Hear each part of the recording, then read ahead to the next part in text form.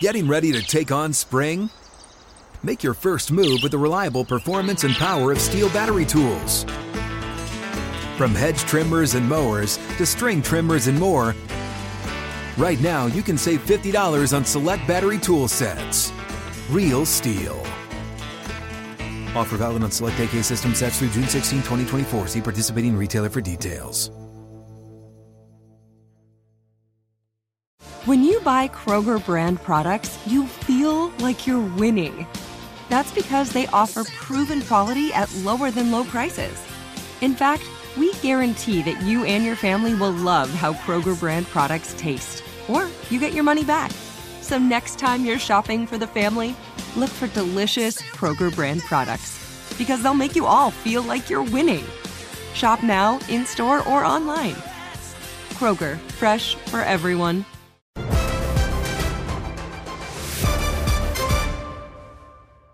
La pretemporada 2023 de los Denver Broncos está en marcha y estamos listos para platicar de ello y de lo que viene para la siguiente semana. Bienvenidos a Entre Amigos, presentado por Bud Light. Mi nombre es Jorge Tinajero y esta ocasión me acompañan Víctor Ayala. ¿Cómo estás, Víctor? ¿Qué tal, Jorge? Encantado de estar de regreso aquí una vez más, a hablar de los Denver Broncos. Ya tenemos juego de qué hablar y pues un poco más cerca de la temporada regular, y es lo que me emociona más. Perfecto. Sí, la verdad es que ya nos surgía ver a los Denver Broncos en el terreno del juego y bueno, ya lo tenemos. Y también está con nosotros una vez más Manuel Padilla. ¿Cómo estás, Manuel? ¿Qué tal, Jorge? ¿Qué tal, Víctor? Bien, aquí contento de estar con ustedes y como dijiste, Jorge, ya llegaron los Broncos, empezó un partido de pretemporada y contento, ¿no? Y listo para el 9 de septiembre, para empezar el kickoff.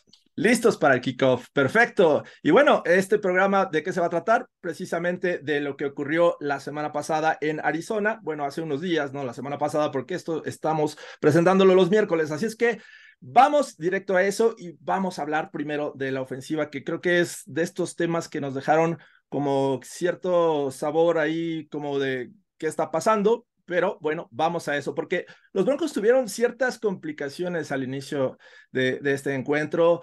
Consiguieron, bueno, al final una anotación en una cuarta oportunidad con un pase de Russell Wilson para Jerry Jeudy de 21 yardas, pero después de que fue una decisión un tanto arriesgada, un tanto...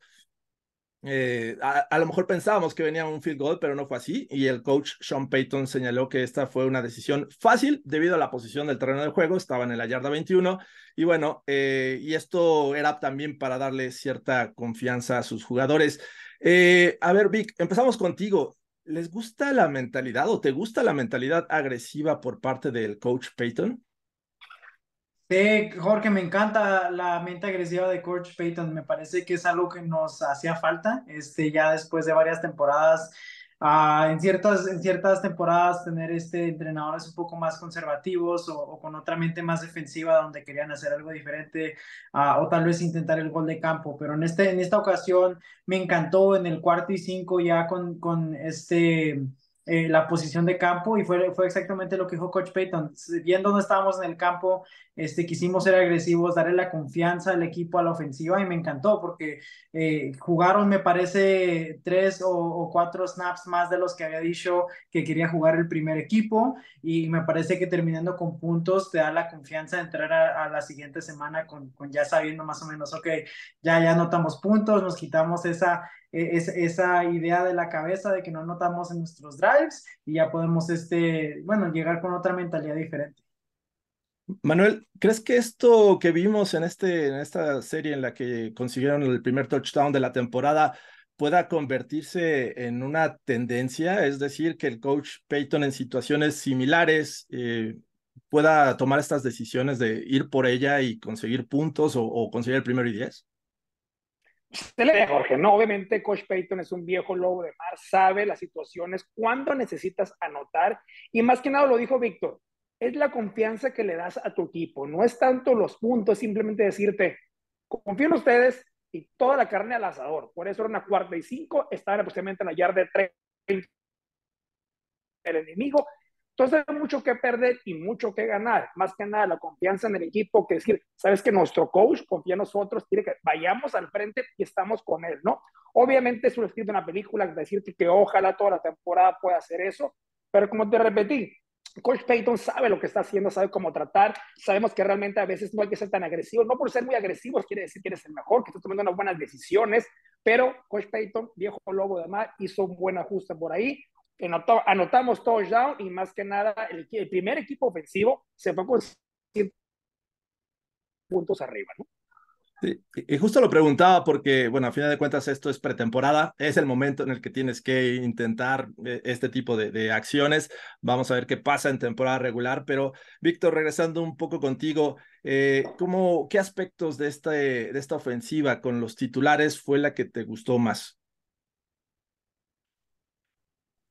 Sí, creo que para mí me gustó ver a Samaje Perine jugar un poco. Claro que nos hubiera gustado ver a Giovante jugar más, pero pues claro que está regresando una lesión. Me encantó que le dieron 13 oportunidades de lanzar el balón a Russell Wilson. Completó 7 por 93 yardas, entonces creo que era lo que más me importaba ver qué tipo de juego iba a seguir a Sean Payton. Creo que esta semana dijo en una entrevista que todavía lo que hicieron era muy vainilla, o sea que no era de que tenía mucho de lo que van a hacer en la temporada regular.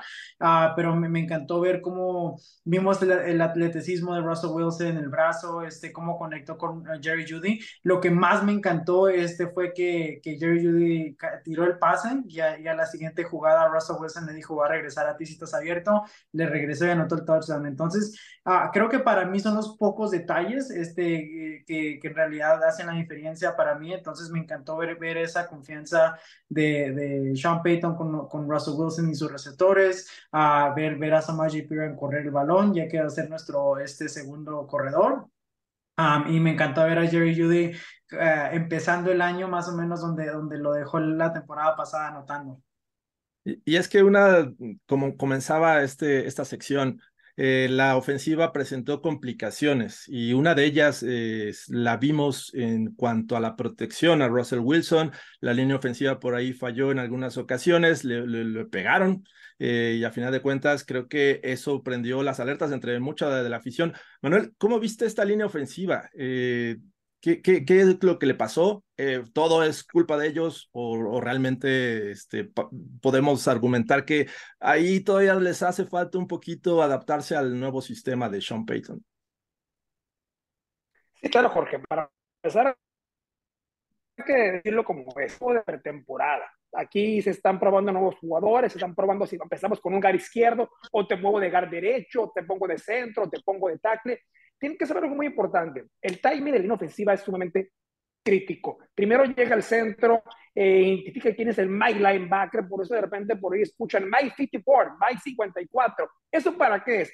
Eso para decirle a tu línea ofensiva hacia dónde van los bloqueos, ¿no? ¿Quién es el cuarto o quinto hombre de presión? Y sí, obviamente vimos por ahí que Russell Wilson no estuvo muy a gusto en la bolsa de protección, pero también hay que ver lo que es. Fue el quarterback que más te tiraba presión en el primer juego de temporada, con un 64%. Entonces, esa estadística es muy grande, es muy importante saber lo que, ok, te presionamos más de la mitad del tiempo en el campo, ¿no? Te tuviste 18 jugadas y de esas 18 tuviste 11 con un blitz, con un quinto hombre de presión o un sexto hombre de presión. Cuando llega el sexto hombre de presión, ¿qué pasó? Fue touchdown. Quarterback le tira la pelota ahí en nuestro receptor en una personal, ¿no? Y eso fue lo que se dio. Entonces, decirle a la gente, tranquilos, vamos a empezar, la línea ofensiva va a estar mejor, tenemos unos buenos jugadores, pero falta el time, falta todavía, recuerden algo, el entrenar todos los días en el campo, ya un juego es totalmente diferente. Por eso vimos una defensiva un poquito más agresiva, línea ofensiva poco, espero que va a mejorar más. Sí, también hay que decirles que no jugaron completos los titulares que se esperan que comiencen la temporada, ¿no? El caso de Mike McGlinchey que no estuvo y que en su lugar estuvo jugando a Isaiah Prince. Entonces, hay ciertas situaciones y yo me refería justo también a lo que se tienen que adaptar a este nuevo sistema ofensivo con Sean Payton, porque veías que parecía que un safety bajaba, que marcaba la posibilidad de un blitz y que ahí no hubo un ajuste previo. Y eso también ahí es la comunicación entre Russell Wilson y su centro, que tienen que hacer estos ajustes. Bueno, al final de cuentas, sí le cargaron mucho. Y bueno, el resultado de esto fue ir poco a poco y gradualmente hacia la mejora que terminó en los 7 puntos de Jerry Jeudy. Vic, ¿qué jugador te llamó más la atención? Ya mencionabas a Samaje Perine, pero ¿algún otro que quieras traer de estos jugadores que te gustaron, incluso de los que jugaron después de los titulares? Sí, mira, me encantó Bassi por la intercepción que tuvo, con un retorno de 31 yardas. Creo que cuando te da un jugador defensivo una intercepción, siempre te emocionas y más si te da regresa más de 10, 15 yardas. Entonces, su regreso fue de 15. Fuera de eso, mira, me empezó a gustar a Jaleel McLaughlin, sí, el corredor. Tuvo 4 acarreos por 20 yardas, pero también me gustó mucho en su juego de protección, cuando estaba ayudando a la línea, o sea, de poderse parar y saber dónde estar. Aunque hubo falta de comunicación en la línea, se veía que él estaba tratando de hacer lo más posible. Entonces, claro que me encantó eso. Fuera de eso, me gustaron los jugadores defensivos que tuvieron sacks. Siempre me parece que te muestra mucho un jugador que tiene un sack. Entre esos fue Jaquan McMillan, Justin Strenad, Elijah García tuvo 2 y un tackle for a loss, que es un tackle para una pérdida de yardas. Entonces, me parece que es una estadística muy importante. 3 tackles en total, 2 sacks y un tackle for loss. Entonces, me parece que te dio mucha producción ese jugador. Me encantaría ver qué hace en el segundo juego de temporada. Y tú, Manuel, antes de saltar a lo que mencionaba Vic del lado defensivo, ¿viste a alguien en la ofensiva que te llamara la atención? Sí, claro que sí. Para empezar, gente, tenemos número 2 quarterback, Ben Bellucci, 7 de 9. Realmente se vio muy bien en el campo, se vio tranquilo. Vemos que realmente tiene una experiencia, vemos un jugador que ha estado en otros equipos y yo creo que podemos estar tranquilos sabiendo que si en un mal momento Russell Wilson no está, tenemos un quarterback que puede sacar la casta. La verdad lo vi bien en la bolsa de protección y creo que se batalla. De repente no tienen 32 equipos quarterback estelares y menos teniendo un backup quarterback. Y yo creo que Belucci nos va a ayudar, nos va a apoyar mucho, ¿no? Y conociendo mucho a Peyton, hay que tener un segundo quarterback. ¿Qué pasó cuando estaba en Nueva Orleans cuando no jugaba Drew Brees? El equipo se caía. Entonces, para eso un segundo quarterback muy importante. Me gustó Belucci, también como dijo Víctor, jugadores defensivos buenos, basic, todo eso, también con el Singleton, pero yo creo que vamos en un buen camino por ahí, ¿no? Sí, y quisiera agregar a Cortland Sutton. Me parece que cuando se le buscó, respondió. No son estadísticas con números muy grandes. A final de cuentas terminó con 35 yardas en 3 recepciones, una de ellas de 19 yardas, que me parece que justamente eso quieres cuando estás en una situación de tercera oportunidad, buscando el primero y 10, que tengas un jugador de confianza. Y ya nos mostró Jerry Jeudy una parte, creo que Cortland Sutton es otro, que entre los dos podría hacer un buen trabajo en esta ofensiva. Y bueno, pues vamos a ver qué pasa para la siguiente semana. Ahora, vámonos al lado defensivo del balón. Ya mencionaba Víctor que la actuación, que sobre todo de Ethan Bassi, que se lleva esta intercepción en una 3.y 8 por parte de los Cardinals, la jugada de Alex Singleton, que eso detiene la ofensiva prácticamente del rival, deteniendo atrás de la línea de golpeo, y bueno, al final de cuentas permiten solamente 18 puntos, sí, es cierto, se pierde 17-18, pero son solamente 18 puntos. ¿Cómo ves, Vic, esta actuación de la defensiva de Vance Joseph mostrada en Arizona? Hace pensar que puede dejar tranquilos a la afición comparado a lo que vimos el año pasado. Sabemos que en los últimos años la defensiva ha estado jugando muy bien y esta actuación en Arizona te hace pensar que va a ser algo similar a lo que vimos en 2022. Sí, claro, me encanta la demostración que tuvieron en Arizona, aunque sean muchos diferentes equipos aquí, y es el primer equipo, segundo equipo, tercer equipo, jugadores que no van a estar en el equipo cuando empiece la temporada, pero en sí me gustó mucho la cobertura, me gustó mucho la presión que estaban poniendo, especialmente el primer equipo, me encantó verlos a todos los jugadores. Ya regresando Justin Simmons es otro cuento en ese backfield. Entonces, la verdad que sí me da Una esperanza, especialmente ver a Alex Singleton, como lo mencionabas, empezando justo donde dejó su 2022. Y la verdad creo que sí lo veo muy positivo.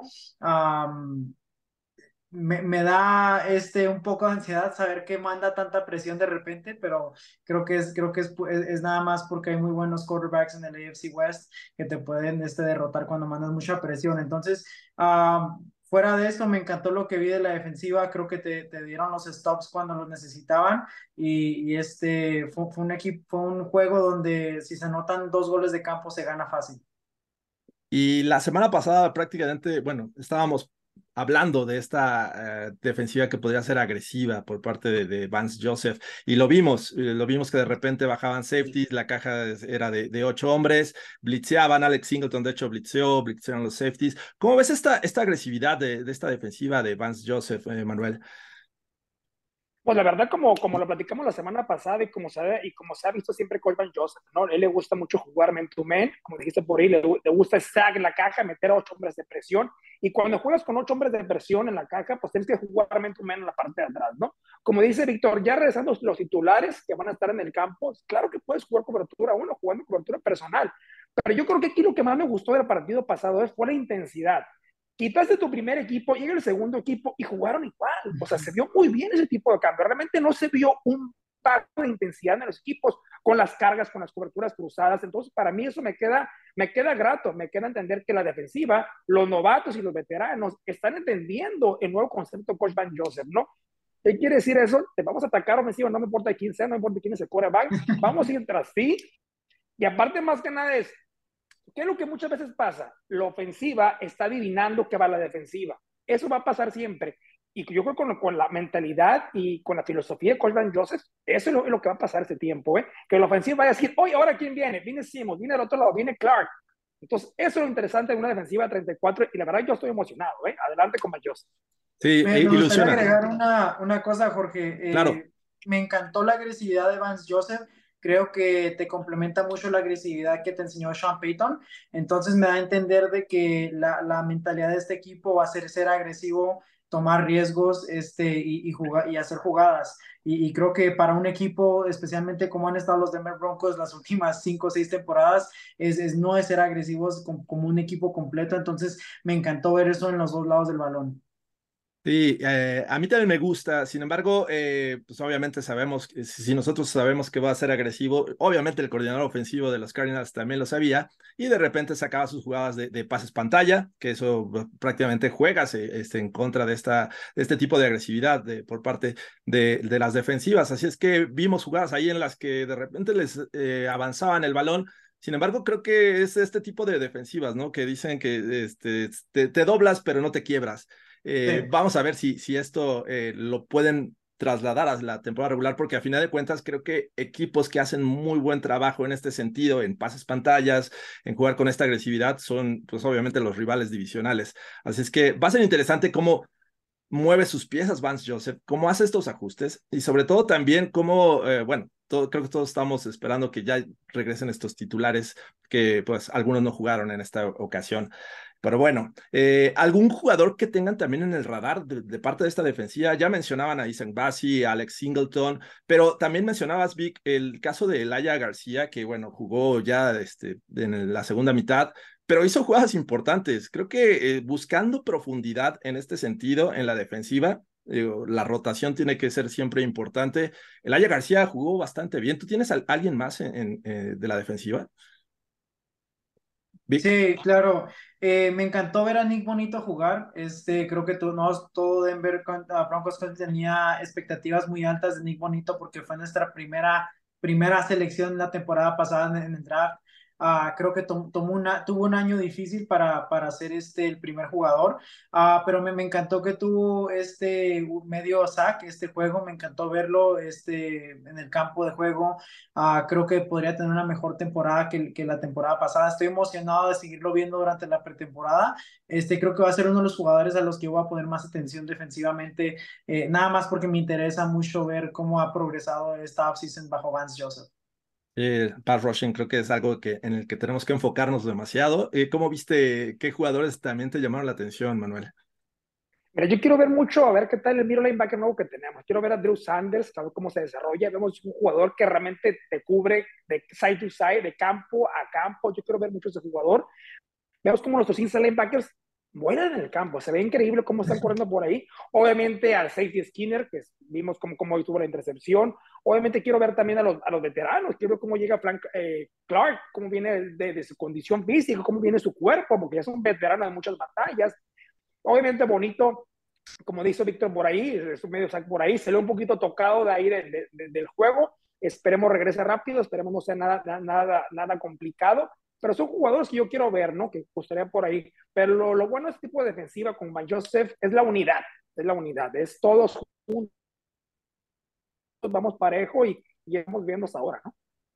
Perfecto, sí, creo que es lo que todos queremos, ver que esta unidad mantenga al menos el nivel y bueno, se puede mejorar, qué mejor. Pero ya para cerrar lo del análisis de la primera semana de la pretemporada, vamos ahora a tocar el tema de los equipos especiales que me parece también muy importante.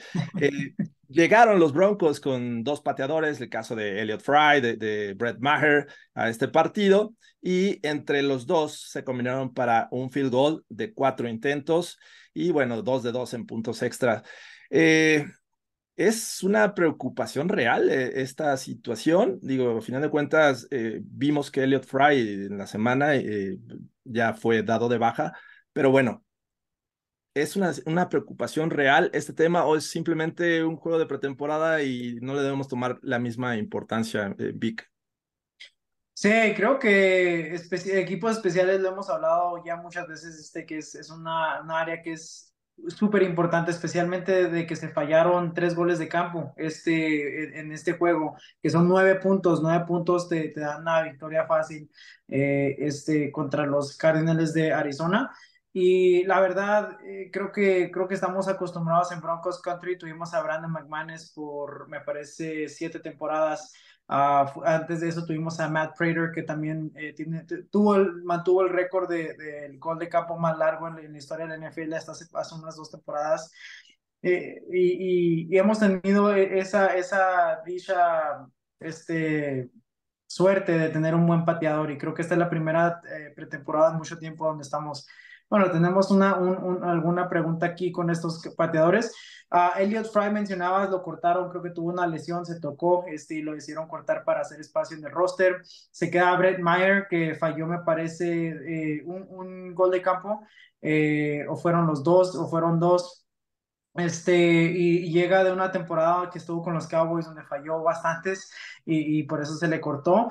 Lo más interesante para mí aquí, Jorge y Manuel, es que esta semana Sean Payton ya dijo que por ahorita es el pateador en el equipo, pero que no significa que necesariamente va a ser él, que hay 31 otros equipos con los que está compitiendo, porque ellos van a hacer sus recortes, y cuando acaben de hacer sus recortes van a ver cuál es el mejor jugador para los Denver Broncos. Entonces, me parece que es algo que nos podemos preocupar, pero ya veremos qué tipo de talento llega, y creo que Sean Payton hay que tener confianza de que siempre ha tenido buenos pateadores y va a escoger al mejor jugador para los Denver Broncos. Entonces, me encantaría verlo, que le vaya bien los últimos 11 de pretemporada que le quedan, pero yo también estoy viendo el waiver wire, a ver quién está ahí para más o menos ver qué jugador podría caerle bien a los Broncos. Un ojo al gato y otro al garabato, dicen por Sí. ahí. Bien, pero a final de cuentas se fallan field goals largos, de 46, 49, 51 yardas. De hecho, uno se lo bloquearon a Maher. Entonces, ¿cómo ves esta situación, Manuel? ¿Tenemos que estar preocupados o simplemente le damos la vuelta a la página y nos enfocamos a lo que sigue? No, claro, hay que darle la vuelta a la página, pero como dijeron por ahí, no siempre hay que estar viendo quién va a ser. En una división donde estamos, en una división tan fuerte, realmente muchos partidos se van a decidir por 3, 2, 1 puntos. Entonces, tener un pateador realmente estelar en nuestro campo, en el estadio, es algo necesario, ¿no? Sabemos la fortuna que tenemos un estadio, tenemos una altura, ahora hace las 1600 pies, donde la pelota vuela. Eso siempre nos ha ayudado mucho, pero si no tienes la puntería y si no tienes el aspecto mental, no lo vas a poder hacer, ¿no? Como dijo Peyton en la semana, sí, al día de hoy, Brett Maher es nuestro pateador, pero esto es fácil. Yo creo que lo veo esto como el típico maestro que te dice, a ver, Jorge, Víctor, el día de hoy tú tienes un 10 de calificación y queda en ti que todo el semestre tengas 10. Si tienes 9, abusado. Si tienes 8, papito, ya te me vas, ¿no? Porque un 8 en este estadio y con lo que tenemos no es suficiente. Entonces, realmente, como dijo por ahí, hay otros 32 equipos que tienen pateadores, está la agencia libre. Y luego, ¿por qué no, Jorge? No, oye, hay que voltear a ver a México, ver a pateadores mexicanos, ¿no? En una de esas podría ser, cabe la posibilidad de que tengamos pateador mexicano en los Broncos, pero Yo, bueno, a fin yo de prohibí cuentas. a Shoah, yo prohibí a Memo Shoah, practicando con por ahí. Ándale, perfecto. Si Muy bien. este Kane de Inglaterra también quiere patear, ya se retiró, entonces, ¿por qué no, no? Vamos a ver qué pasa, pero sí, hay que estar tranquilos en el tema de los equipos especiales. Eso sí, creo que fue un foco rojo en el juego pasado, pero también hay que decir que Montreal Washington tuvo una actuación importante, hablando ya globalmente de los equipos especiales. Así es que bueno, vamos a ver qué ajustes hacen rumbo al siguiente juego, que es justamente a donde vamos. Terminamos este análisis del juego en Arizona. Ahora los Denver Broncos juegan en la semana 2 en San Francisco, en este estadio que a todos nos trae muy gratos recuerdos porque fue el Levi's Stadium justo donde los Broncos ganaron el Super Bowl 50. El sábado juegan contra los Niners. Es un equipo que el año pasado estuvo en playoffs, estuvo cerca ahí, de llegar al Super Bowl. Así es que no es un rival nada sencillo. Vamos a comenzar con el análisis con la ofensiva y comenzando con buenas noticias, Vic, porque se anunció esta semana que Javonte Williams va a tener actividad contra los San Francisco 49ers. Hay que recordar, como bien decías hace rato, que tuvo una lesión que lo dejó fuera el resto de la temporada. Pero bueno, ¿qué es lo que esperas ver de Javonte Williams en este duelo? Jorge, me gustaría ver pocos acarreos. Regresa de una lesión donde se lesionó la rodilla y no fue una lesión normal, donde te lesionó la rodilla y regresas 9 meses. Esta lesión se esperaba que iba a regresar tal vez hasta la semana 6, 7, después que la semana 4, que después la semana 1. Nunca se esperó que iba a regresar en la pretemporada. Javonte Williams, me parece cuando tienes a alguien que hace todo lo correcto y tiene unos genes perfectos para poder curarse, tiene sangre de Wolverine, como dijo Russell Wilson. Pero me encanta ver a Javonte Williams llegar. Me gustaría ver unos cuantos snaps, no muchos, de regresarlo al campo de juego, que tenga unos 2, 3 golpes contra sus pads. Y ver sus recortes, ver cómo se siente con su rodilla. Todos sabemos que cuando regresa un jugador de una lesión de rodilla, a veces la batalla es más mental que física cuando ya estás al 100%, porque tal vez no tienes esa confianza de ponerle presión a la rodilla o hacer tus recortes como jugador, sabiendo que perdiste este control de tu rodilla en la semana, me parece 4 o 5 contra los Raiders. Entonces, me gustaría verlo nada más llegar, ver un poco de confianza en su rodilla, de que se confía en sí mismo y nada más 2, 3 bloqueos. No quiero forzarlo mucho, pero sí me encantaría verlo, ver qué tal se ve esta semana. Y es que uno de los aspectos importantes, y creo que muchos tenemos en el radar el juego aéreo cuando escuchamos el nombre de Sean Payton, pero creo que también es bien complementado con su ataque terrestre. La semana pasada, Samaje Perine consiguió 26 yardas y fue el líder por tierra del equipo. ¿Cómo ves este regreso de Javonte Williams? ¿Hay que tomarlo con calma, Manuel, o de plano sí soltarle la rienda y darle unos 5 o 6 acarreos en este partido? Bueno, yo creo como lo dijo Víctor, yo creo que más que nada es que se regrese la confianza, ¿no? Viene una lesión que acabó con su año del año pasado y más que nada es lo mental, ¿no? Sabemos que físicamente ya está al 100%, ya le dijeron en Cleveland, ya el doctor le dijo, adelante, puede hacer todo, pero la cabeza es más importante que lo físico, ¿no? ¿Qué esperaría de él? Unos acarreos cortos de 4 3 yardas, una inside zone, también a lo mejor tirarle un screen pass, un shuffle pass, pases cortitos realmente para ver cómo juega en el open field, en el campo abierto. Yo esperaría eso mucho de Payton, que le mandara ese tipo de jugadas y que regrese lo que se tiene que dar, ¿no? Sabemos que es un jugador que tuvo el año pasado, perdón, increíbles, no lo teníamos que iba a ser ese tipo de jugador tan versátil, me da mucho a Camara, ese tipo de jugadores, entonces esperemos y tenemos toda la confianza en él, ¿no? Ahora sí que su cuerpo, su cabeza tiene que actuar por él mismo y veremos cómo está la segunda semana. Aquí lo importante es que está de regreso y está en el campo, ¿no? Y es lo importante, creo que emociona a toda la afición el hecho de que Javonte Williams, alguien que, como bien mencionas, llegó con el pie derecho entre la afición, con este tipo de acarreos, rompiendo tacleadas, prácticamente cargando el rival, aquel acarreo contra los Ravens cuando era novato. Pero bueno, al final de cuentas, pues vamos a ver qué pasa. Creo que sí es muy importante que se establezca el ataque terrestre, aunque la semana pasada no lo platicamos, pero la primera mitad tuvieron 29 pases lanzados y 7 acarreos nada más. Esto no habla mucho del balance, pero bueno, al menos ¿crees que esto pueda cambiar en este juego contra San Francisco, Vic? Sí, yo pienso que si estuviéramos hablando de un entrenador que está en su primer año, sería un poco más, como que te daría un poco más de miedo o tal vez tendrías así como que, ¿qué está pasando aquí? Pero me parece que con un entrenador como Coach Payton, que ha ganado muchísimo en su carrera, es conocido que ama el juego terrestre y por eso ha creado grandes líneas ofensivas en su carrera. Me parece que fue algo planeado en su parte, que se me hace que él quería ver algo de Russell Wilson y los receptores, creo que quería crear esa confianza. Me parece que tal vez también porque estaban limitados por no estar Javonte Williams, no se decidieron a correr tanto el balón. Pero igual, él dijo que su plan ofensivo en su primer juego fue vainilla, todavía le falta implementar mucho. Entonces, me parece que esta semana tal vez sí veremos un juego más diferente, donde se corra más, más que se pase.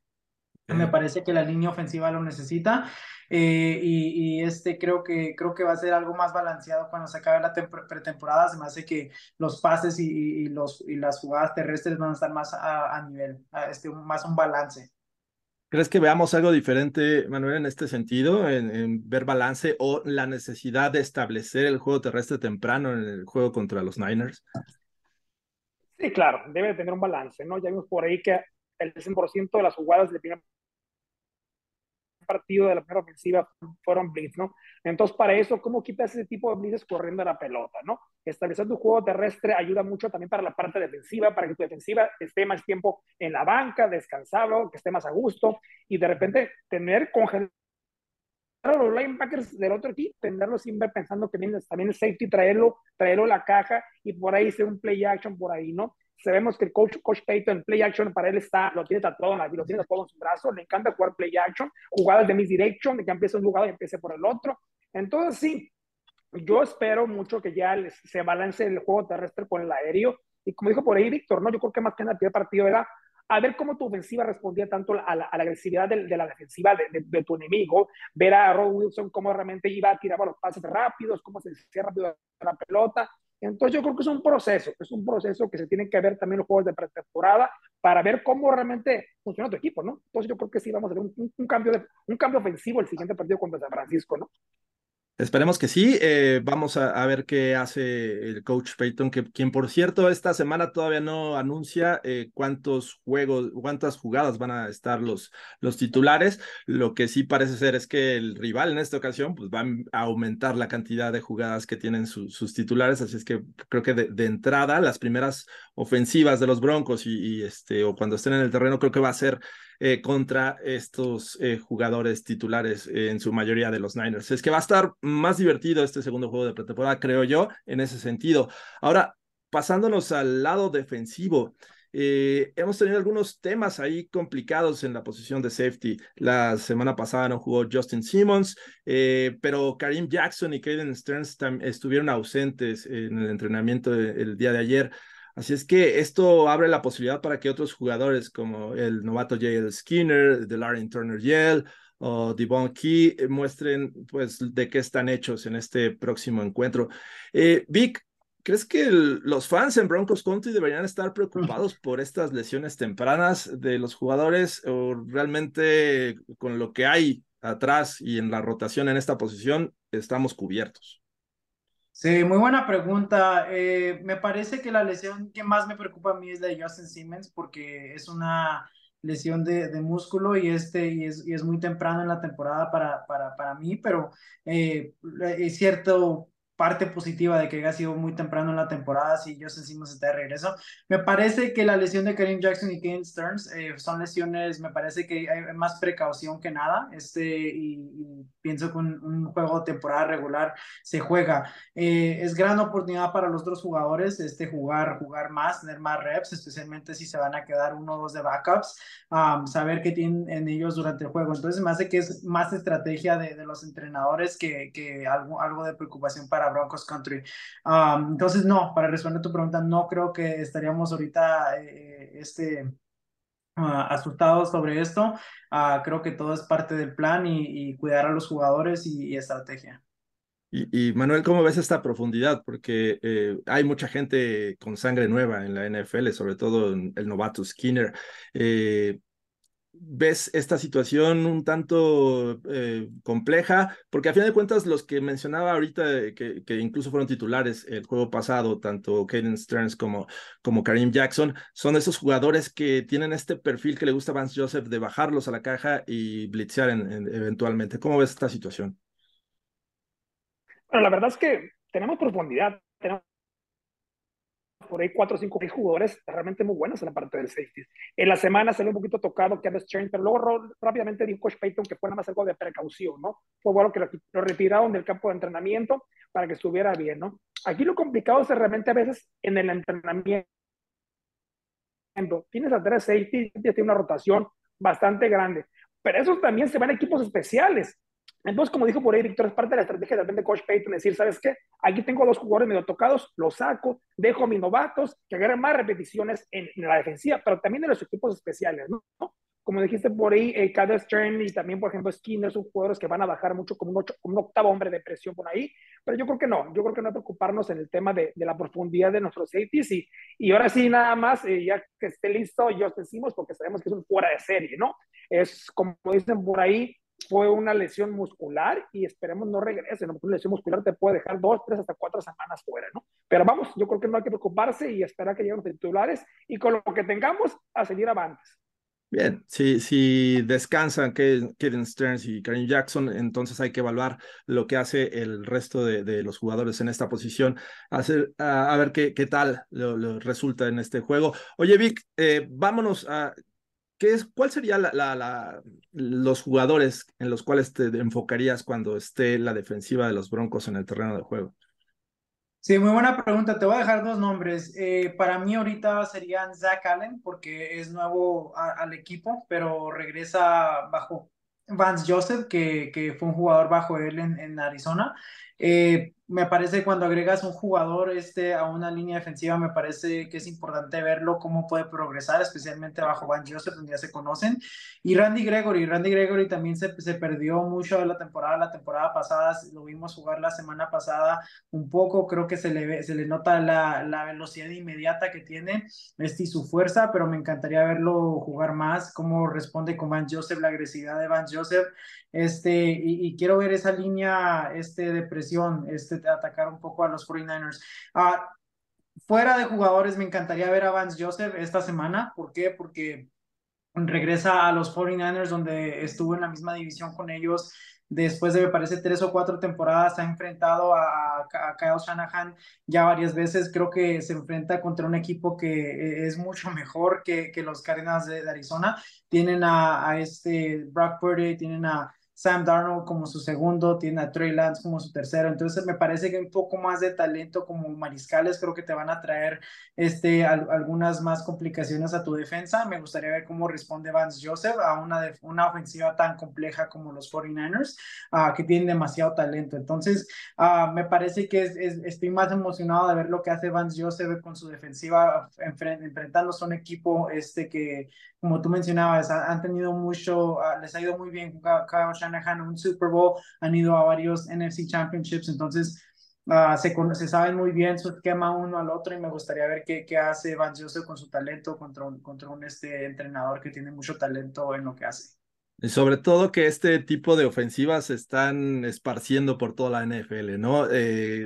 podemos mencionar la de los Rams con Sean McVay, la de los Packers también con Matt LaFleur, y bueno, todo este árbol que han desarrollado Shanahan y estos entrenadores, me parece que es importante ver cómo funcionan ante este tipo de ofensivas, que, ojo, los Niners al menos ahorita tienen una situación compleja con Trey Lance, que me parece que va a dar todo lo que esté de su parte para poderse quedar con el puesto de backup, al menos en esta temporada. ¿Cómo ves, Manuel? ¿Dónde te enfocarías al ver la defensiva de los Broncos en el terreno de juego? Sí, ya dijo por ahí, Víctor, normalmente quiero ver a Gary cómo regresa este año. El año pasado estuvo un poquito medio lento. Quiero ver también a Frank Clark, a ver cómo este veterano de mil batallas nos puede apoyar, más que nada siendo un jugador que coachea mismo también a los jugadores, ¿no? Obviamente quiero ver al novato Drew Sanders. Sabemos mucho cómo nuestro sin salir que el año pasado hubo mucha rotación, pero no fue porque su desempeño, sino fue por sus lesiones, ¿no? Entonces siempre debe tener un tercer, cuarto linebacker realmente listo para jugar. Y eso es lo que yo espero con Drew. Obviamente también a ver a Jay Skinner, este jugador fantástico que nos regaló una jugada fantástica la semana pasada. Eso es lo que quiero ver. Y hablando de Colvin Joseph, hablando de la agresividad que tiene, realmente vamos a ver cómo lo que va a hacer este juego. Si va a aplicar la misma agresividad del juego pasado o va a jugar una defensiva más base, porque sabemos que, como dijeron por ahí, este nuevo esquema ofensivo que tiene, por ejemplo, San Francisco, todo por ahí, una especie de West Coast, con una opción nueva ahora, con mucho misdirection, es de repente complicado, ¿no? De repente saber cómo vamos a jugar este tipo de ofensivas. Me quedo un poquito atrás, juego un poquito de base, o sea, me pongo a leer o me pongo a atacar, ¿no? Y si se fijan por ahí qué fue lo que pasó el año pasado con ese tipo de ofensivas, obviamente se lastimó su quarterback titular en el juego de campeonato de la NFC, pero como jugó Filadelfia, te espero atrás, veo qué haces y luego vámonos. Entonces vamos a ver cómo ese tipo de situaciones con Colvin Joseph, cómo va a actuar contra San Francisco, ¿no? Y como dijo Víctor, regresando otra vez a San Francisco, ver ese tiempo que él donde estuvo ahí, es emocionante verlo, ¿no? Y también remarcar que en el Super Bowl 50 nos fue excelente, con una gran defensiva y también jugando defensiva 34 y viendo cómo Ball mira en ese tiempo, ahora ver a Blanchard o viendo a otros jugadores defensivos, a ver si nos trae ahí una buena sorpresa para este sábado domingo, ¿no? Perfecto, sí, estoy totalmente de acuerdo contigo. Vamos a ver qué hace Vance Joseph en este juego, que creo que ahí es donde yo esperaría un poquito de variantes, sobre todo porque estos juegos son para eso, para buscar qué es lo que funciona y qué es lo que no funciona. Así es que, bueno, yo al menos creo que el pass rushing es una de las situaciones o de los grupos que yo me gustaría enfocarme. Quiero ver qué tanto funcionan y por ahí también confirmar lo de Elijah García, que jugó bastante bien el juego pasado. Los linebackers, a mí también me ilusiona ver a Drew Sanders, pero también lo que hizo Justin Sternat por momentos me gustó, como estos linebackers que vienen empujando detrás de Josie Jewell y Alex Singleton. Así es que, bueno, vamos a ver qué sucede en este próximo sábado en el juego de la semana 2 de pretemporada contra los Niners, pero no sin antes tocar el tema, y creo que ya hablamos un poco. Vamos a ver qué sucede con Brett Maher, que bueno, en este momento es el único kicker con el que van los Broncos a este encuentro. Lo que suceda este próximo sábado, Vic, ¿es suficiente ya para tomar decisiones en el caso de los kickers? Sí, me parece que si Brett Maher falla un gol de campo, especialmente algo menos de 50, me parece que entre 50 y 60 tienes que ver más o menos ya ve las cosas un poco diferentes porque ya es más largo, pero menos de 50 me parece que ya fallando otro, creo que sí empezamos a ver lo que hay libre ahorita y traes algo más de competencia para saber si tienes algo más que Brad Maher, porque yo no quedaría satisfecho si no tenemos un día perfecto en kicker. ¿Cómo ves esta situación, Manuel? Sí, totalmente de acuerdo. Yo creo que depende totalmente de su actuación del sábado. Sabemos realmente que dependemos de un buen pateador para sacar partidos antes. Y como dijo Víctor, yo creo que si fallas un field goal de 40, 45, 42 yardas, yo creo que ya estás con un pie fuera del equipo, ¿no? Y a dónde volveremos a ver a la agencia libre o a empezar a hablar con otros equipos. Yo creo que sí es determinante que este partido sea una decisión de los pateadores, porque veamos qué hacen ellos en todo el entrenamiento. Se la pasan pateando. Es su única responsabilidad. Sé que es un poquito complicado con la gente, con todo, con los ruidos, pero tienes un trabajo y hay que hacerlo bien. Y si no, hay que volver a ver a tus vecinos, ¿no? Sí, sobre todo, creo que Víctor lo mencionaba bien, en una división que pueden ser juegos cerrados, bueno, empezando por la división, pero creo que cualquier rival te puede generar un juego cerrado en algún momento en el que requieras de la confianza de un kicker que te resuelva el partido, y teniendo este tipo de situaciones, esperemos que Brett Maher se enderece la situación, pero en dado caso que sea al revés, me parece que sí veremos ahí una toma de decisiones por parte del staff de los Denver Broncos para que esto mejore. Y creo que eso es lo que se busca en todo momento. Y pues con esto, ¿tienen algo más que agregar? Si no, nos vamos a los anuncios finales. Yo estoy bien. ¿Todo bien? Sí. Adelante, ¿qué Bueno, vas a decir, Jorge? Dinos, tienes algo interesante por ahí, ¿no? sí, les voy a dar un anuncio, no sin antes invitar a Vic que nos cuente dónde podemos seguir todas las redes sociales de los Denver Broncos en español. Claro que sí, nos pueden encontrar en Instagram y Twitter como Broncos Español. Facebook y YouTube somos Broncos Fanáticos. En Facebook y YouTube es donde encuentran el video de Entre Amigos. Y en Instagram y Twitter tenemos todas las noticias, hacemos clips, damos giveaways y normalmente ponemos enlaces para cualquier concurso o invitación a un evento que tengamos. Perfecto, ya saben, así es que sigan a los Denver Broncos en español, como bien lo mencionó Víctor. Y tengo un anuncio antes de darles una exclusiva, pero solamente les voy a dar un teaser. Así es que, bueno, recuerden que este sábado tenemos carne asada en Denver, justamente en Westwood Park a las 12 del día. Así es que ustedes pueden ir a disfrutar de carne asada, de bebidas, y si son de los primeros 500 en llegar a este evento, van a tener comida y bebida totalmente gratis, no van a tener que desembolsar ni un solo dólar por allá, así es que vayan, disfruten, porque además van a poder convivir con Miles, con las cheerleaders de los Denver Broncos, y por ahí tomarse fotos con los trofeos Vince Lombardi, así es que va a estar por ahí. Víctor, tengo entendido que vas a estar por allá, ¿verdad? Sí, mira, creo que no estoy seguro exactamente cuál es mi trabajo, pero por ahí me dijeron que tal vez va a haber muchísimos regalos que voy a poder repartir, así que me pueden decir Santa Vic. Y si te vienen comida gratis, fotos con las porristas, con los trofeos, con Miles, se pueden llevar sus regalitos de Broncos Swag, entonces yo lo veo como un win-win, un gana-gana. Perfecto. Bueno, pues ya lo saben, vayan, convivan, coman delicioso y tómense fotos, muchas fotos con Miles. Y bueno, para el fin de semana del kickoff, que estamos hablando que la temporada empieza el 7 de septiembre y el domingo es el primer juego de los Broncos, ese fin de semana justamente vamos a tener un par de eventos interesantes. No puedo darles mucha información, solo puedo decirles que alguien del equipo va a venir a la Ciudad de México. Entonces, va a ser un evento interesante. Ya la próxima semana posiblemente les podamos dar algún adelanto, así es que estén muy pendientes de las redes sociales, como ya los mencionó Víctor. Incluso en una de esas, Manuel, podrías estar presente por acá. Todavía no sabemos, pero bueno, ya nos informarás después. Ya, Jorge, ya la sorpresa ya la estás dando, Jorge. Vamos a ver, vamos a hacer todo lo posible por ahí. Era un preview, ¿eh? Era un preview. Vamos a ver Ya cómo ando adelantando y a lo están por mejor te allá, ando Jorge. comprometiendo de más, Manuel, pero pues ya lo saben, estén al pendiente de las redes sociales y sobre todo de Entre Amigos, presentado por Bud Light, porque también aquí vamos a dar muchas exclusivas. Muchas gracias a todos los que nos vieron, nos escucharon. Víctor, un placer, como es de costumbre. Sí, encantado de estar aquí una vez más. Muchas gracias a nuestro patrocinador Bud Light.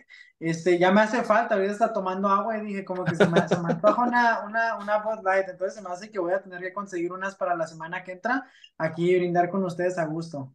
Perfecto, Para el ya las calor, conseguiremos. para el calor. Y también un placer, Manuel. Muchas gracias por estar acá con nosotros. Gracias, Jorge, por la invitación, Víctor, y nos vemos si es que la siguiente semana y lo veremos. Yo soy Jorge Tinajero. Nos vemos en el siguiente episodio de Entre Amigos, presentado por Bud Light. Go ¡Go Broncos! Broncos!